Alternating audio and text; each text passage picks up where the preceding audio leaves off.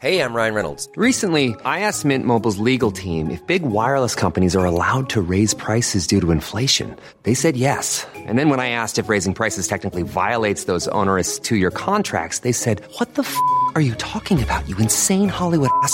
So to recap, we're cutting the price of Mint Unlimited from $30 a month to just $15 a month. Give it a try at mintmobile.com/switch. $45 up front for 3 months plus taxes and fees. Promo rate for new customers for limited time. Unlimited more than 40 gigabytes per month. Slows full terms at mintmobile.com. Hiring for your small business? If you're not looking for professionals on LinkedIn, you're looking in the wrong place. That's like looking for your car keys in a fish tank. LinkedIn helps you hire professionals you can't find anywhere else, even those who aren't actively searching for a new job but might be open to the perfect role. In a given month, over 70% of LinkedIn users don't even visit other leading job sites. So start looking in the right place. With LinkedIn, you can hire professionals like a professional. Post your free job on linkedin.com/spoken today. There's never been a faster or easier way to start your weight loss journey than with PlushCare.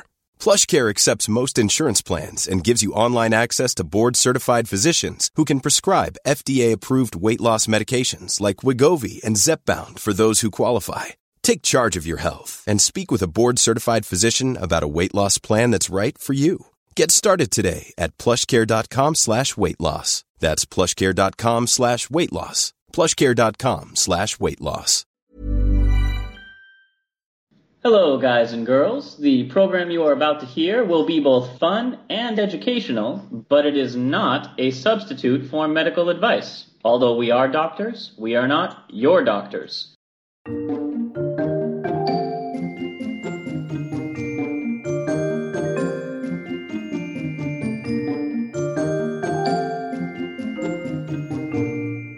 Hello, and welcome to Travel Medicine. As always, I'm your friendly neighborhood internal medicine doc, Dr. J. Hey guys, broadcasting to you from beautiful Los Angeles. This is Dr. Santosh, your neighborhood-friendly pediatric infectious disease doc and researcher. I'm going to apologize in advance if I'm a bit loopy today. There's stuff going on. Let's not get into it. There's personal details. Radioactive spiders may be involved. Yeah, just an infinity gem, perhaps. Some vibranium, a little bit of vibranium. Guys, it's July, and that means it's time. By the time you're hearing this, I will be at San Diego Comic-Con. Can we tell them about your costume, or do they have to find out? You can look it up on Twitter, probably. I don't know. Maybe. So, at first, like, because you were showing me things, you were showing me like a mold plaster cast of like an eye of Agamotto.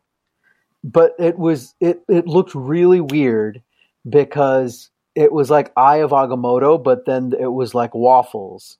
And I was like, Josh. Who doesn't love waffles? Yeah, and I was like, Josh, what is going on? And I responded to you that I opted to go for a mashup this year due to last year's success of Yondu Poppins. Oh, guys, please look up Yondu Poppins. But this year, with the success of Yondu Poppins, I have opted to do a mashup of Dr. Stranger Things. Ah, I love it. So I will have my eye of Egomoto. All of this unnecessary buildup is simply to tell you that it is time for our yearly comic book medicine. Sound effects. Listen, we don't have the budget for fancy sound effects, so... You know what? Mouth sound effects are the best ever, so... You guys, you're welcome, is what I'm trying to say. You're welcome for our mouth sound effects. Pew, pew, pew, pew, pew. So, sink, sink.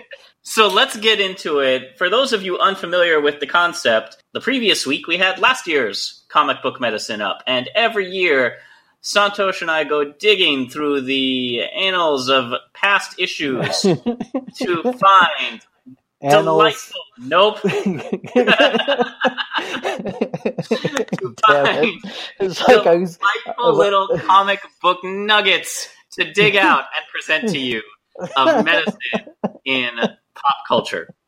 Damn. I was like, I have a window to correct this, and you just railroaded me. Faster than a speeding correction. All right. Let's get started. One of the first trailers I'm super excited about is Ultra Predator.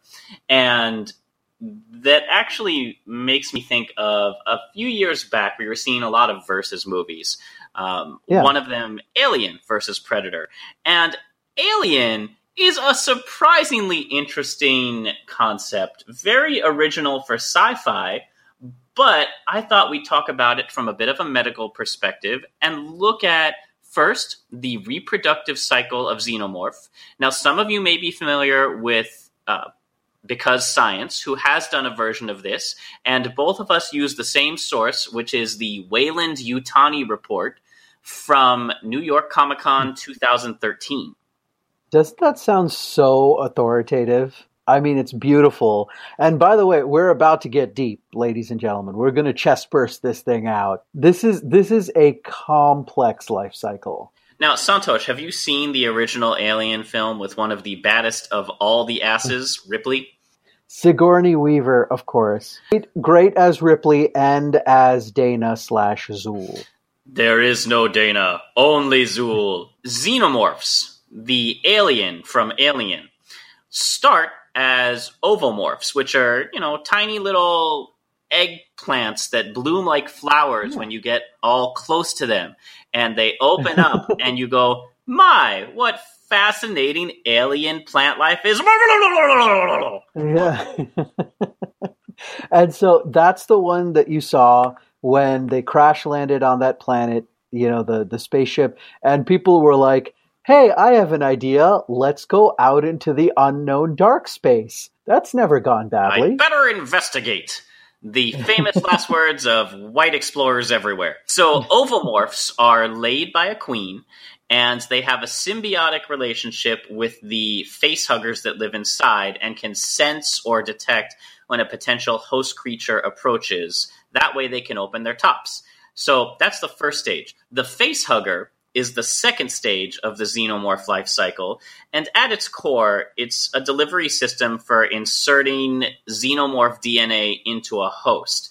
Now, this has a few parallels to spermatophores. Now, spermatophores are creatures, usually insects, maybe a couple fish, I think even sharks, who deposit the sperm outside of the body, and the female usually has a collecting receptacle also outside of the body. So all fertilization takes place without any creatures bumping anything ugly.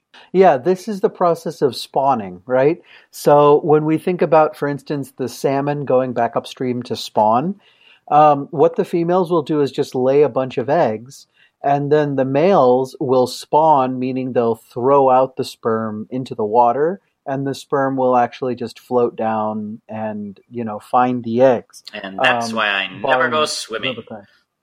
That and several other things. Dude, I'm trying to look for like a concise chart of alien life cycle based on various movies, and I landed on Pinterest. Like, little old housewives looking for decorations for wallpaper, and then all of a sudden you've seen competition you get like about cake making on Pinterest. Some of those housewives can be downright vicious, man. You do not want to mess with them. Those are the real queens. And talk about your face huggers. So, oh, that's true. That's true. Okay, so we've got an egg, and so the egg doesn't just host the face hugger, right? So the face hugger gets in there separately and like symbiotically incubates in the ovomorph. Right. Now, after a ovomorph launches a face hugger at a face, it delivers a knot of cells, which is basically an embryo, through the mouth of the host. Right.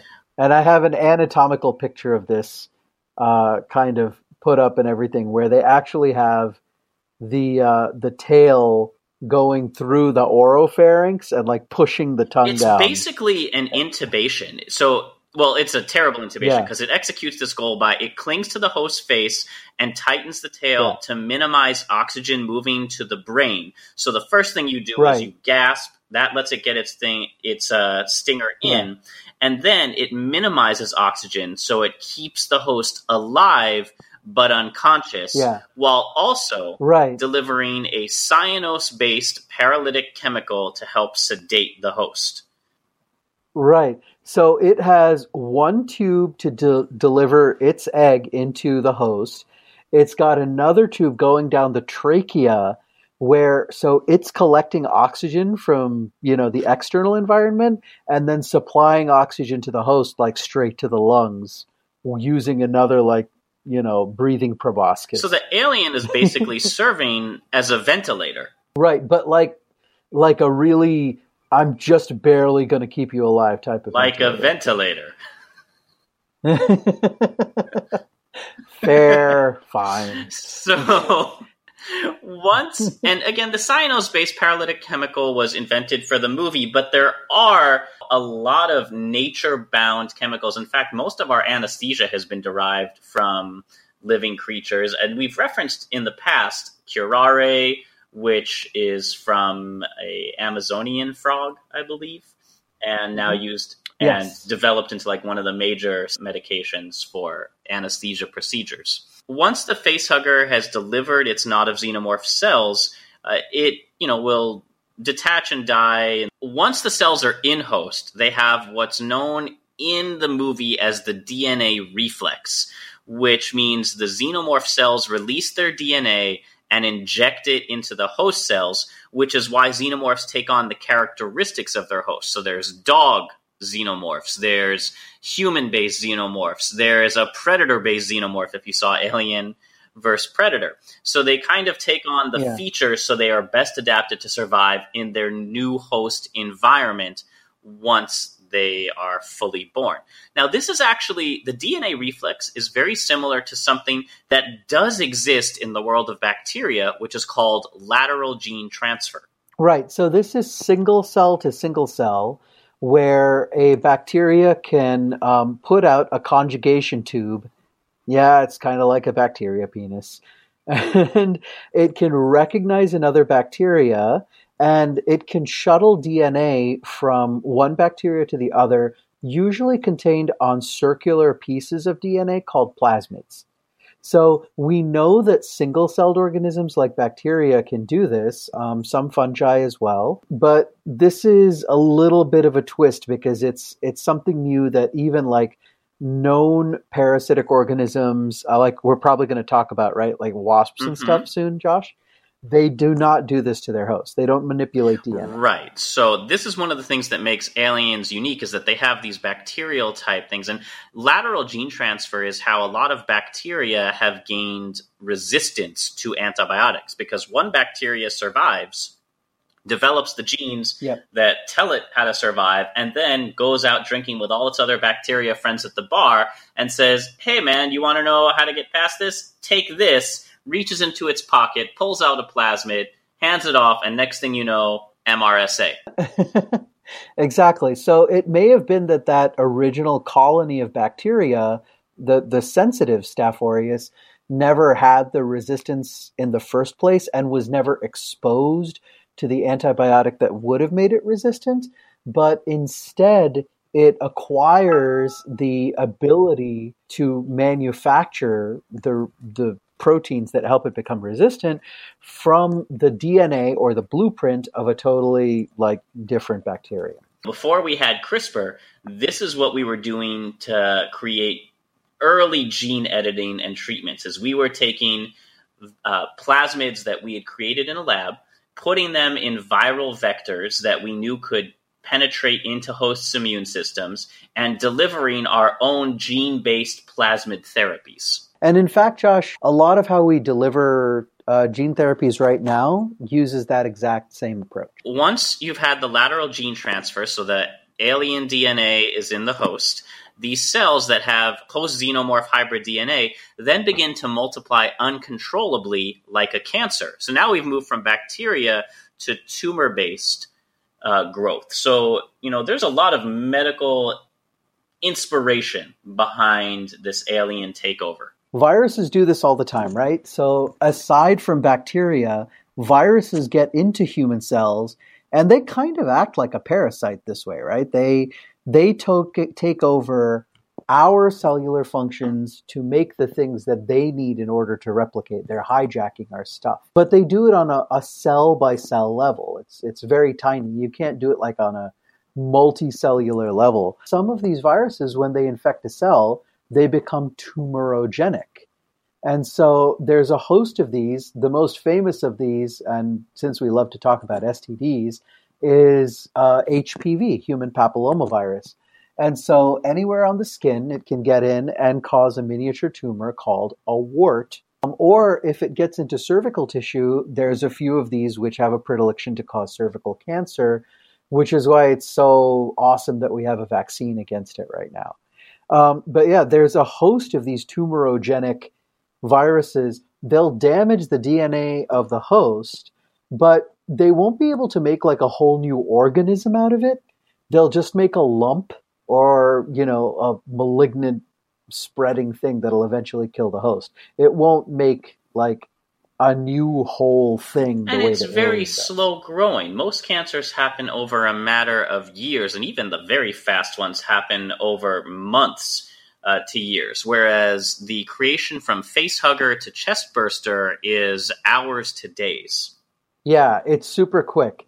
And so that, this is more akin to like building a whole new organism rather than, just causing cancer to start to spread or a tumor.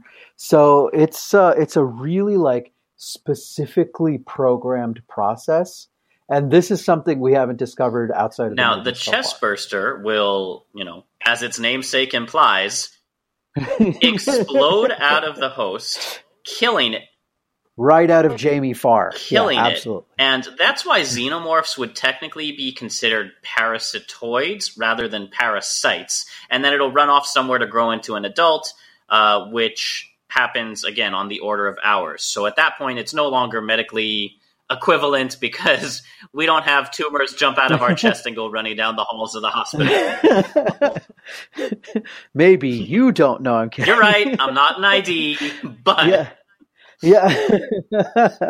No, so Josh made a really cool, you made a really cool distinction between parasite and parasitoid.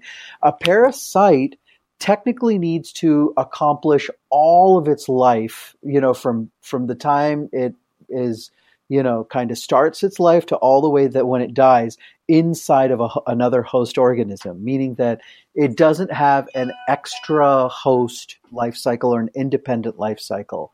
The parasitoid organisms can have extra host or outside of the host life cycles.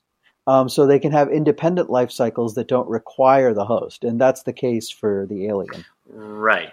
So now the really neat thing about this is that a lot of these have real-world equivalents, as we've talked about. As I said, you don't have a tumor jumping out of your chest and running down the hall screaming. But there are creatures that, not in humans, thankfully, but do act as sort of this mind-controlling, taking over a host body and then using it to create young. Right. And the young are usually made, the young are made 100% of the time from an egg or something that's implanted, and it has its own DNA and building materials that it then kind of saps raw materials to make energy to make the the little and baby speaking grow, of, one of the creatures that does that is host. Your local, and you'll notice I didn't say friendly, neighborhood wasp. Yep, there are actually, Josh, if you wanted to name genuses of animals, right, and pick like how many species there are, parasitoid wasps are some of they're the most species under one genus or under there's one a wasp group that injects like 80 some odd planet. eggs into living caterpillars, and the resulting larvae devour the caterpillar's insides, but then leave it alive and erupt out of its body and mind control the poor thing to protect them as they spin their cocoons. So chest bursting, real life. It totally is. There's a fun fungus named cordyceps, and I think we might have talked about cordyceps before. It's a total favorite amongst parasite people.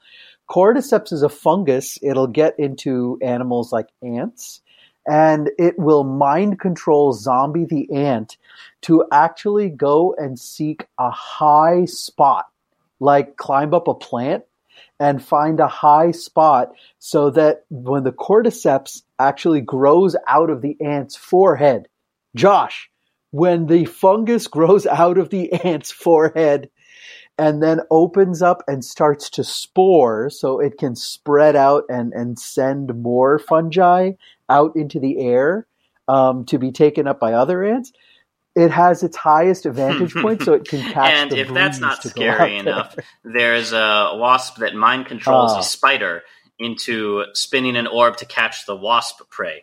Yeah, we haven't gotten into some of these. So there are plenty of parasites in humans and as well, but none aside of them, from, I think, babies. that burst out of their host.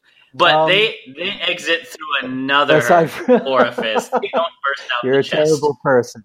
I will say, Josh, we should bring up guinea worm because it does parasitize the host and then kind of bury its way out of the skin to make a little breathing hole. So that little guy does create a little burst, but it's a teeny tiny hole in the skin so that it can get out once it's mature. So botflies are all, insects that can erupt out of humans in a non-fatal way, but no less disgusting for it.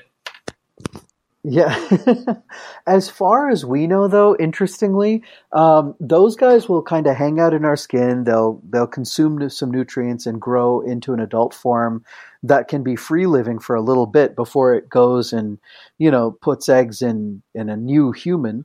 However, we don't know of any so far that have direct mind controlling ability. I do study toxoplasma.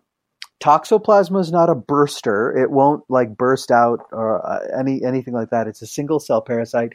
And there are quite a few experts in the fields of psychiatry and psychology who speculate that this little bug might control us a little bit.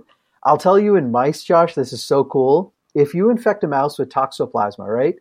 Initially, the mouse normally is scared of cat urine because it's oh, there's a cat there. It wants to run away, right? When you infect the mouse with toxoplasma, the mouse is no longer afraid of the cat urine. So it's all brave and semi-suicidal. It's I don't care about cats anymore. And then that's what the toxoplasma wants. It wants to be eaten by a cat. So, but I think we've spent far, far too much time on aliens. So let's move on to our next. Let's go next issue.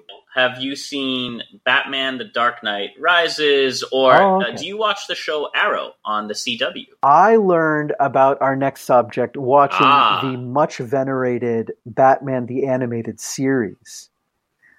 Way back when, the 80s and 90s, that cartoon, when I was originally introduced to the badassness of Batman and his nemesis Ra's al Ghul, and what we're about to talk about in the animated series. And then I went back and actually read a couple of the Lazarus pits. Or at least long health granting Lazarus pits, as seen in Batman, the animated series, the Batman movies, and the CW Arrowverse, used to resurrect Thea as well as Sarah Lance. Now, they repair any damage done to the body and can magically reinitialize life force as long as your body isn't too damaged, decayed, or suffering from terrible brain injuries. Because you won't get any weaker, you don't appear to age, you're at peak physical capacity. But there are a couple of quid pro quos. For example, you'll be insane when you're resurrected. So, prepare for that contingency. Yeah. And it can help you seem almost immortal to people who see you regularly because you won't get any weaker, you don't appear to age, you're at peak physical capacity. But there are a couple of quid pro quos. For example, you'll be insane when you're resurrected. So, prepare for that contingency. Yeah, so I'm referring to, Under the Red Hood. I think one of the Robins died, right? I can't remember if it was Tim Drake. Jason Todd. Jason Todd, right. Tim Drake later got turned like semi into the Joker using genetic technology. Man, the Robins get the shit kicked out of them. They're like the Kennys of the Batman world. It's not fair. Yeah, so Jason Todd, Ra's al Ghul felt sad that Jason Todd had died, so he tried to put a dead person into the Lazarus pits, and that dude went insane. So don't be putting dead people, like all the way dead people, into Lazarus pits. This is not Miracle Max. But now, and a particular Lazarus pit in canon can only be used once, but its powers make it worth the effort. So any disease or biological issues are erased, and the body is restored to a perfect level of fitness and vigor. However, it is important to note that putting a healthy person into a Lazarus pit will instantly kill them. Oh, that's interesting. I did not know about that. Yeah, so, Lazarus pits are toxic to those in good health. So you have to actually have a true disease or be near to death and it's life extending. Now, they haven't really addressed that too much in the cartoon or Arrowverse yet, but it has been talked about several times in the comics. And at one point, Batman and Bane went and shut down closed all the Lazarus pits. It's almost like a very strong form of chemo. It's not ideal for anybody, but it can be lethal to somebody who's in otherwise good health. Okay, that's a pretty good analogy, because I was trying to figure out how this like magic juice figured out if a person was like healthy or not. But I think I can kind of get it if you, like, say from a molecular standpoint, if you were doing something that was messing with cellular machinery in such a way that you were like rejuvenating and making someone healthier, if things were already working pretty well at peak, then, you'd like overclock and you'd probably like just, overrun the cellular machinery and just like push them straight to death. So that makes a little bit of sense. Well, if you think about telomeres, Santosh, as one does. As one does, sure. During the process of aging, our cells lose a little bit more of themselves every time they divide. So they have a finite number of divisions. But if you, as you said, overclock that, then what you're doing, if you have cells that are reset to the beginning and have had near the end of their divisions, then you are killing all the body's existing older aging cells and resetting that clock back to zero. But if you take a healthy person and do that, you're basically giving them a whole bunch of tumors, Deadpool style. Yeah, Deadpool style. So it'd be cool if the death from the Lazarus pit, if you were healthy, actually occurred with you just getting a bunch of cancer. Like a bunch of malignant tumors, and that's what killed you. All the cancers. Just everything. Every tissue in you becomes malignant, and then you go down. That'd be crazy. Yes. So, actually, it'd be really interesting to see Wolverine or Deadpool thrown into a Lazarus pit, but we'll never see that happen because DC Marvel crossovers. Crossover technology. When will you be ours? So... Now, I bring up the Lazarus Pit because although it is technically, as we said, DC Universe chemo and handy to resurrect characters who have been out for a while, because they're always finding new Lazarus Pits. I think Batman has one in like the Batcave as a jacuzzi now. Like he comes back after a hard day of fighting and just takes a dip in it. He's got to have something. I mean, Bane broke his back in half, and Bruce Wayne was like, they got over that. They became besties.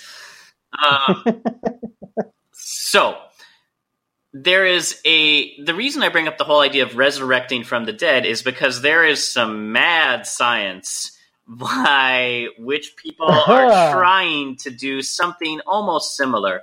And the idea of this trial run by Philadelphia-based BioQuark is to inject stem cells into the spinal cords of people who have been declared clinically brain dead. Now, that means their heart is still pumping, their body is functioning, but if you put an EEG, that's the one that reads brain activity on them, it's basically the equivalent of a flat line. You're not getting any kind of real feedback. Now, in addition to this stem cell spinal cord injection, they also get an injected protein blend, electrical nerve stimulation, and laser therapy directed at the brain. All of those words are true. Effective, we'll discuss in a moment. But this is a real thing that people want to do. And the ultimate goal of this study is to grow or to stimulate the growth of new neurons, spur them to connect to each other, and thereby bring the brain back to life. Now, just like a Lazarus pit, this won't really work on somebody who is completely dead. Not almost dead, Princess Bride style. Not quite dead, as in Monty Python parrot. Dead. Yeah, not mostly dead. But people who are only brain dead. Now, this, in theory, sounds great because we used to declare death as the ceasing of heart functionality, and then we found ways to resuscitate the heart. So it's not inconceivable that there may be technology that could help spur new neuron growth in the brain. However, I don't think we're anywhere close to that yet. Yeah, as the results of this trial showed, which were... Well, this isn't the first start for the trial. It launched in Rudrapur, India in April 2016 and never really enrolled any patients. Regulators shut the study down because India's drug controller general hadn't cleared it. Now, there's a supervillain name for you. I am the drug controller general. But as I said... He made his way up from like drug controller, corporal. Yeah. They started as drug controller private. Yeah. That's when you just have like, you can only regulate like I want to get into basic drug henching, work my way up. Yo, do you hench? Yeah, I hench. So the idea is that this combination of a peptide formula injected into the spinal cord from patients' stem cells, which has been tested in animal models on traumatic brain injury, then followed by a nerve stimulation regimen and laser therapy over 15 days to spur these newly grown neurons to form connections, and then researchers will track EEGs for signs the treatment is working.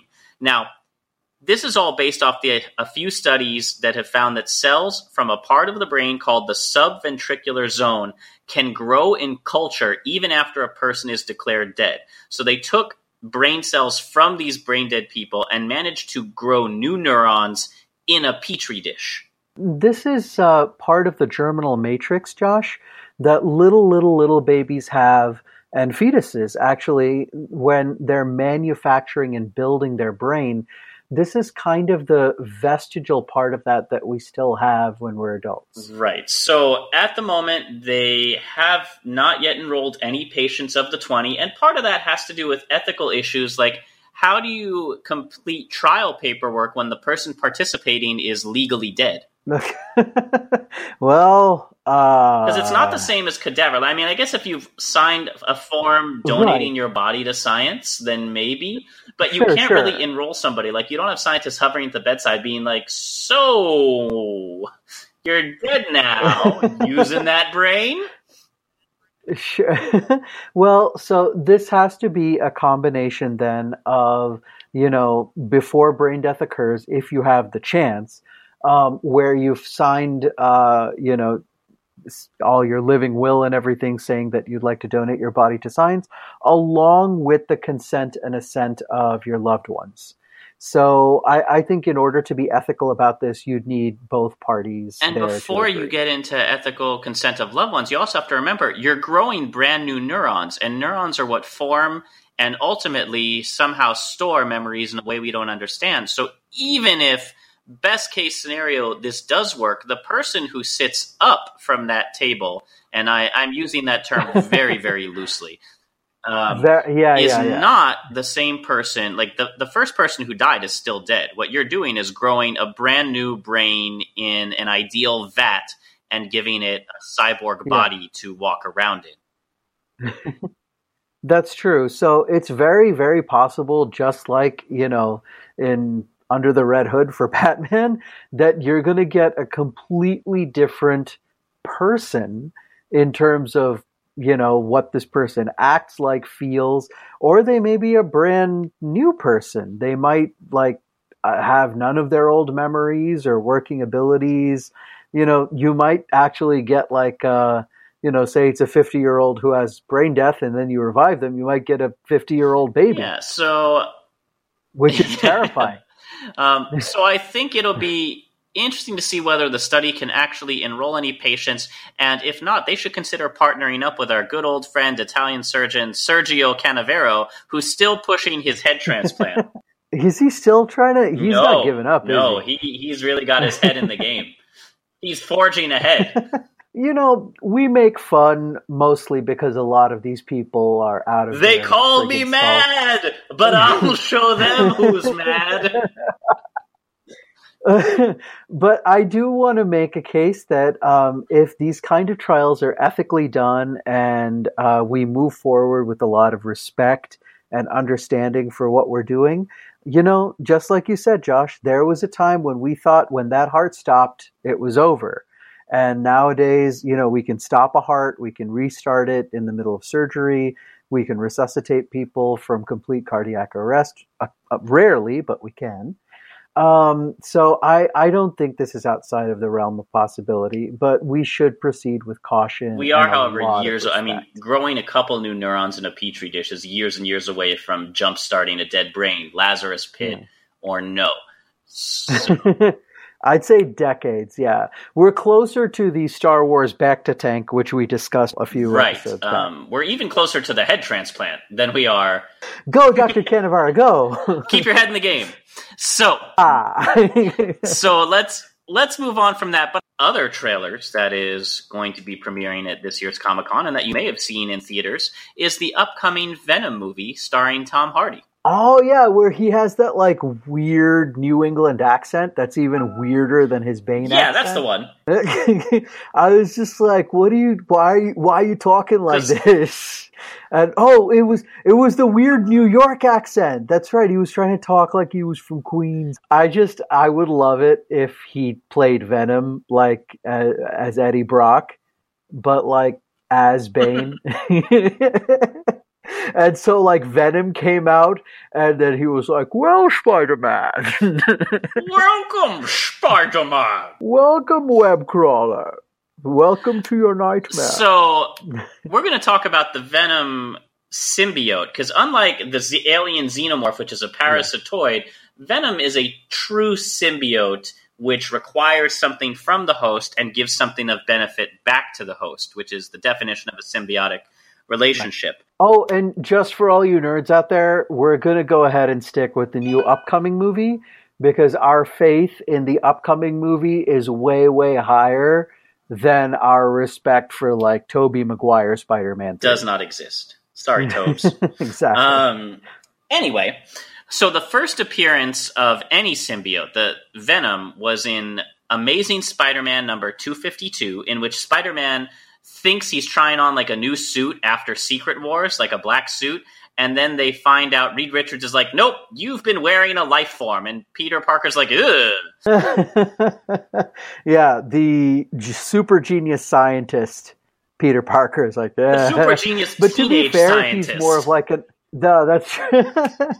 And he's always more of an electrical engineer, hardware type of guy. Fun fact, the concept of Venom was created by a Marvel Comics reader, and the publisher purchased the idea for $220. And the guy's just like, Spider-Man's a spider. Shouldn't he be black instead of red and blue? So, yeah, the whole concept of Venom was from the fan base. Symbiotes are known as, come from a race called the Clintar, which is from a planet of the same name in the Andromeda Galaxy, and they are a benevolent species which believes in helping others, which they do by creating heroes through the process of bonding to the morally and physically ideal. However, when they bond to hosts who have chemical imbalances or cultural malignancy, which they don't really define, but I think we all have a good idea of in today's 2018 world. These cultural malignancies or chemical imbalances can corrupt symbiotes and turn them into destructive parasites. And that's what we kind of see with Venom and Carnage and Toxin. And the corrupted Clintar, now here's where it gets really interesting, force their hosts to perform death-defying feats in order to feed off the resulting rushes of adrenaline and other hormones such as phenylethylamine. This is canon. Venom symbiotes live as active adrenal gland tumors. An adrenaline junkie. And that's the organism. corrupted ones. The other ones, it doesn't really go into what the Clintar feed off of, but the ones who are corrupted need that rush of adrenaline. So originally, the Venom symbiote was like obsessively in love with Spider-Man, and when he rejected it, it went from love to hate, and then found Eddie Brock, who was also furious with Spider-Man and contemplating suicide. So in like this moment of weakness for both of them, they bonded, and the symbiote became, possessive and abusive. And it's later revealed that in addition to their enmity for Spider-Man, it stuck with Brock because of cancer of his adrenal glands. So Brock actually, I'm Not guessing for this the is going movie. to I be a doubt little very bit of a much they'll go spoiler into alert. this. Oh, gotcha. So he had an adrenal gland tumor. So, there's a few of those out there, like a pheochromocytoma, for instance. And the Venom symbiotes basically use this as their lifeblood. So that's why Brock could walk around without constantly jumping off buildings, because he had this tumor producing nonstop food supply for the symbiote. So what does the symbiote suit actually do?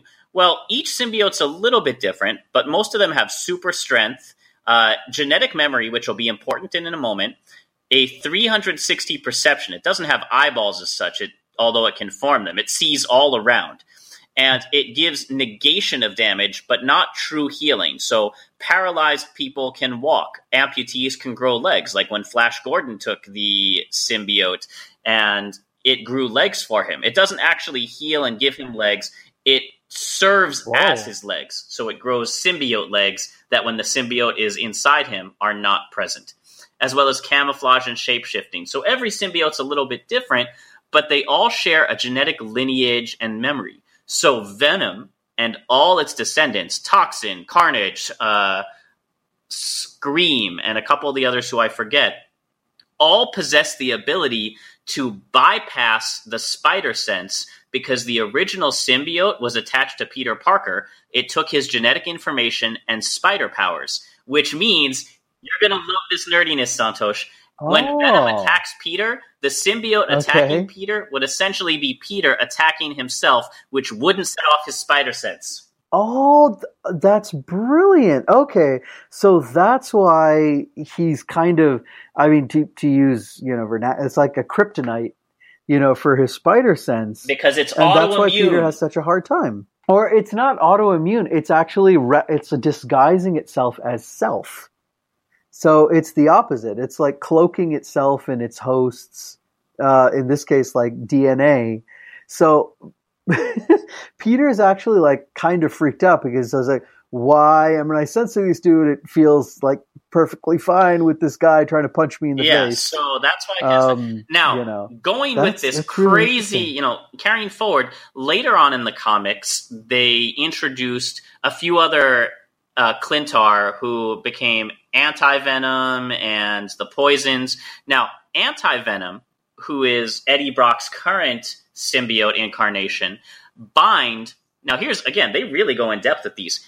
The Anti-Venom symbiote binds with white blood cells of previously infected Venom symbiote hosts. So even when Spider-Man and Eddie both got rid of the Venom symbiote, it had bonded with them to the point that it was little bits of it or chunks were circulating around in their blood. So even though, just like kind of a residual infection, like, a hepatitis. Sure. And I say hepatitis because the anti-venom symbiote, as it binds with the white blood cells of previously infected hosts, cures injection drug users of hepatitis. That is in the comics. Anti-venom cures hepatitis.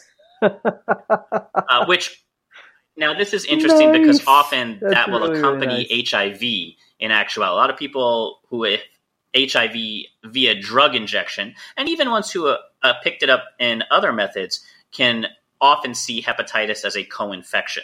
So anti-venom rids opiate addicts of urges to use drugs, cures radiation poisoning, which is actually important because radiation poisoning is particularly important for Spider-Man, who mutated in response to a bite by a radioactive spider. So anti-venom can also negate Spider-Man's powers. Well, okay, but this doesn't make so much sense, right? Because it's radiation damage that's already been. He never got irradiated if himself, you recall, right? Santosh, in Comic Book Medicine 1, we talked about how Peter Parker's radioactive sperm gave Mary Jane cancer. Okay, so there's some like ongoing radiation to have low levels of radiation and survive. But this is kind of scary for Peter, though, right? As Spider-Man, if he wants to keep being Spider-Man, because this isn't undoing his powers like temporarily. This is taking them away. Because this is changing his DNA then back to which is a storyline that they have not at this time explored. But if you want to carry that theory forward, yes, the Anti-Venom would potentially be able to unspider Spider-Man. But I thought that it was really interesting that they're talking about Anti-Venom curing users of hepatitis and binding with white blood cells, because I found a really interesting paper that drew parallels between the Spider-Man story arc and the HIV epidemic of the early 80s. Oh, sure. So HIV does this. HIV is a retrovirus. There's a few that we know of, but HIV is one. There's another family called HTLV, called human T-cell leukemia virus. And, both of them, they bind to receptors on white blood cells. But then what they do is they don't stick to the white cell as a whole. They invade the white cell. They replicate themselves as they're wont to do. But then as the immune system fights back, what happens is HIV is able to archive a copy of its own self in the DNA of the host. So it makes a little copy of itself, and it sticks that copy in the genome of It's a really fascinating paper, and we'll link to it in the show notes, but there's a lot of great parallels. For example, the suggestive physical confrontation between Eddie Brock and his prison cellmate, Cletus Cassidy, who becomes infected via Eddie Brock. So HIV was rampant in prisons at the time. And Cletus Cassidy is said to have acquired his symbiote infection via a skin cut that was exposed to Eddie's recently spilled symbiote-positive blood. Oh, okay. So hematogenous transmission, just like HIV. HIV itself, the symbiote needs a host to survive, cannot live outside bodies for long, and so seeks new hosts, and is constantly mutating into more virulent forms. So this made a really good argument to show that the Venom symbiote was a great parallel to HIV, with Peter Parker initially contracting it, and then as they began to find heart treatment was around the same time in the comic world that he got rid of the black suit, and instead it went to Eddie Brock, and Eddie Brock transferred it in prison to Carnage, and then it mutated and formed all these new forms. So if you look at it in terms of HIV, which, even the creator said was never their intention, but it does have some remarkable parallels. That's really, really cool. Yeah, of course there's going to be real world differences versus the comic books. But I think it's neat. Marvel especially has kind of a cool history of kind of reflecting what's going on in the real world in their comics. Civil rights, etc. That's the Venom symbiotes. Really cool we've talked about symbiotes, we talked about parasitoids, and I figured, what the hell, let's throw in a quick little Star Wars reference before closing things out.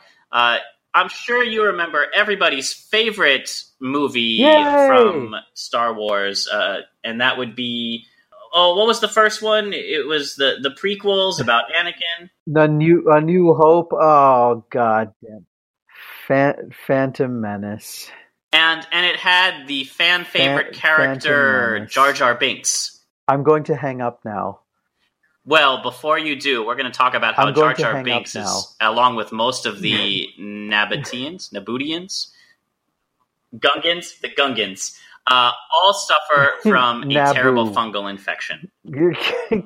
Yeah. Well, if we're shitting on the Gungans, I'm happy. If you look, I don't know how much you remember Jar Jar or what the Gungans look like, but if you recall, a lot of them have these very elaborate circular whirls and loops and raised patterns all over their skin. Initially, we were made to think, cool. It's like cool alien skin designs. But no, there is a fungal disease, Tinea imbricata, which is a superficial fungal infection indigenous to Polynesia and Melanesia.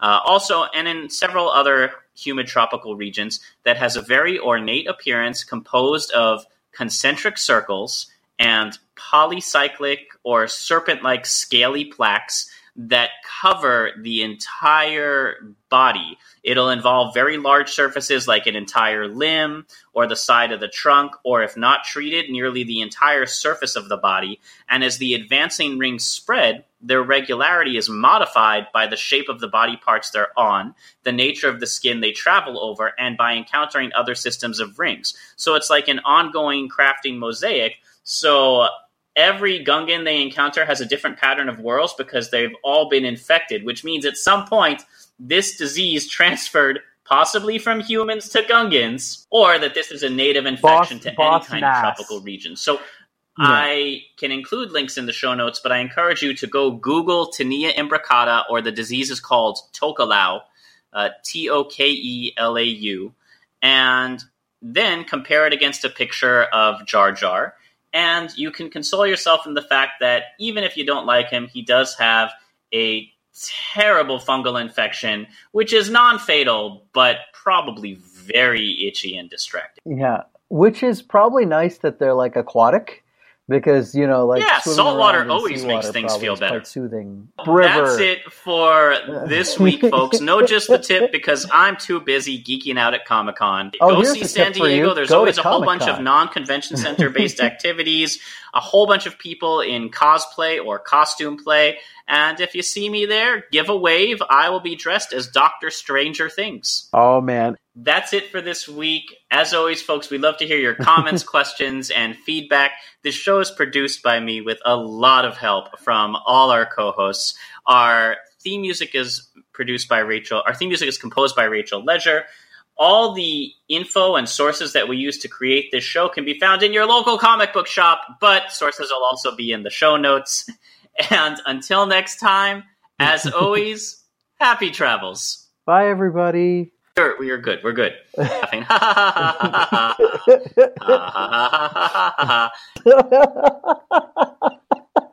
You just turned into a cartoon character. Artificial, sarcastic laugh. Excelsior!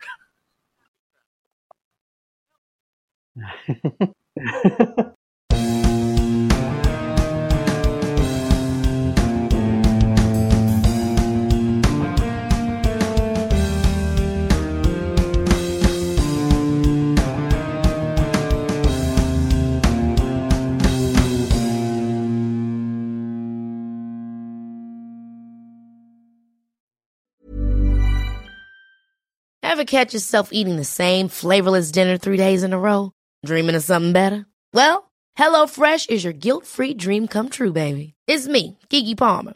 Let's wake up those taste buds with hot, juicy pecan-crusted chicken or garlic butter shrimp scampi. Hello Fresh. Stop dreaming of all the delicious possibilities and dig in at HelloFresh.com. Let's get this dinner party started. Imagine the softest sheets you've ever felt. Now imagine them getting even softer over time. That's what you'll feel with Boll & Branch's organic cotton sheets. In a recent customer survey, 96% replied that Boll & Branch sheets get softer with every wash. Start getting your best night's sleep in these sheets that get softer and softer for years to come. Try their sheets with a 30-night guarantee. Plus, get 15% off your first order at bollandbranch.com. Code BUTTERY. Exclusions apply. See site for details.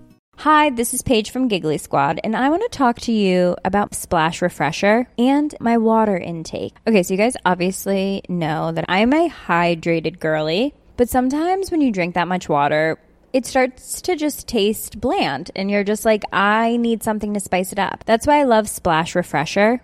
It has 0 sugar, 0 calories, and it's a splash of sweetness. And they come in 5 different flavors. They're so good. Wild berry, acai grape, pineapple mango, lemon, and mandarin orange. My favorite is the wild berry because I just love a berry. So if you're like me and you're drinking water all day, then try Splash Refresher. It's going to absolutely change your water game, and it's good for you.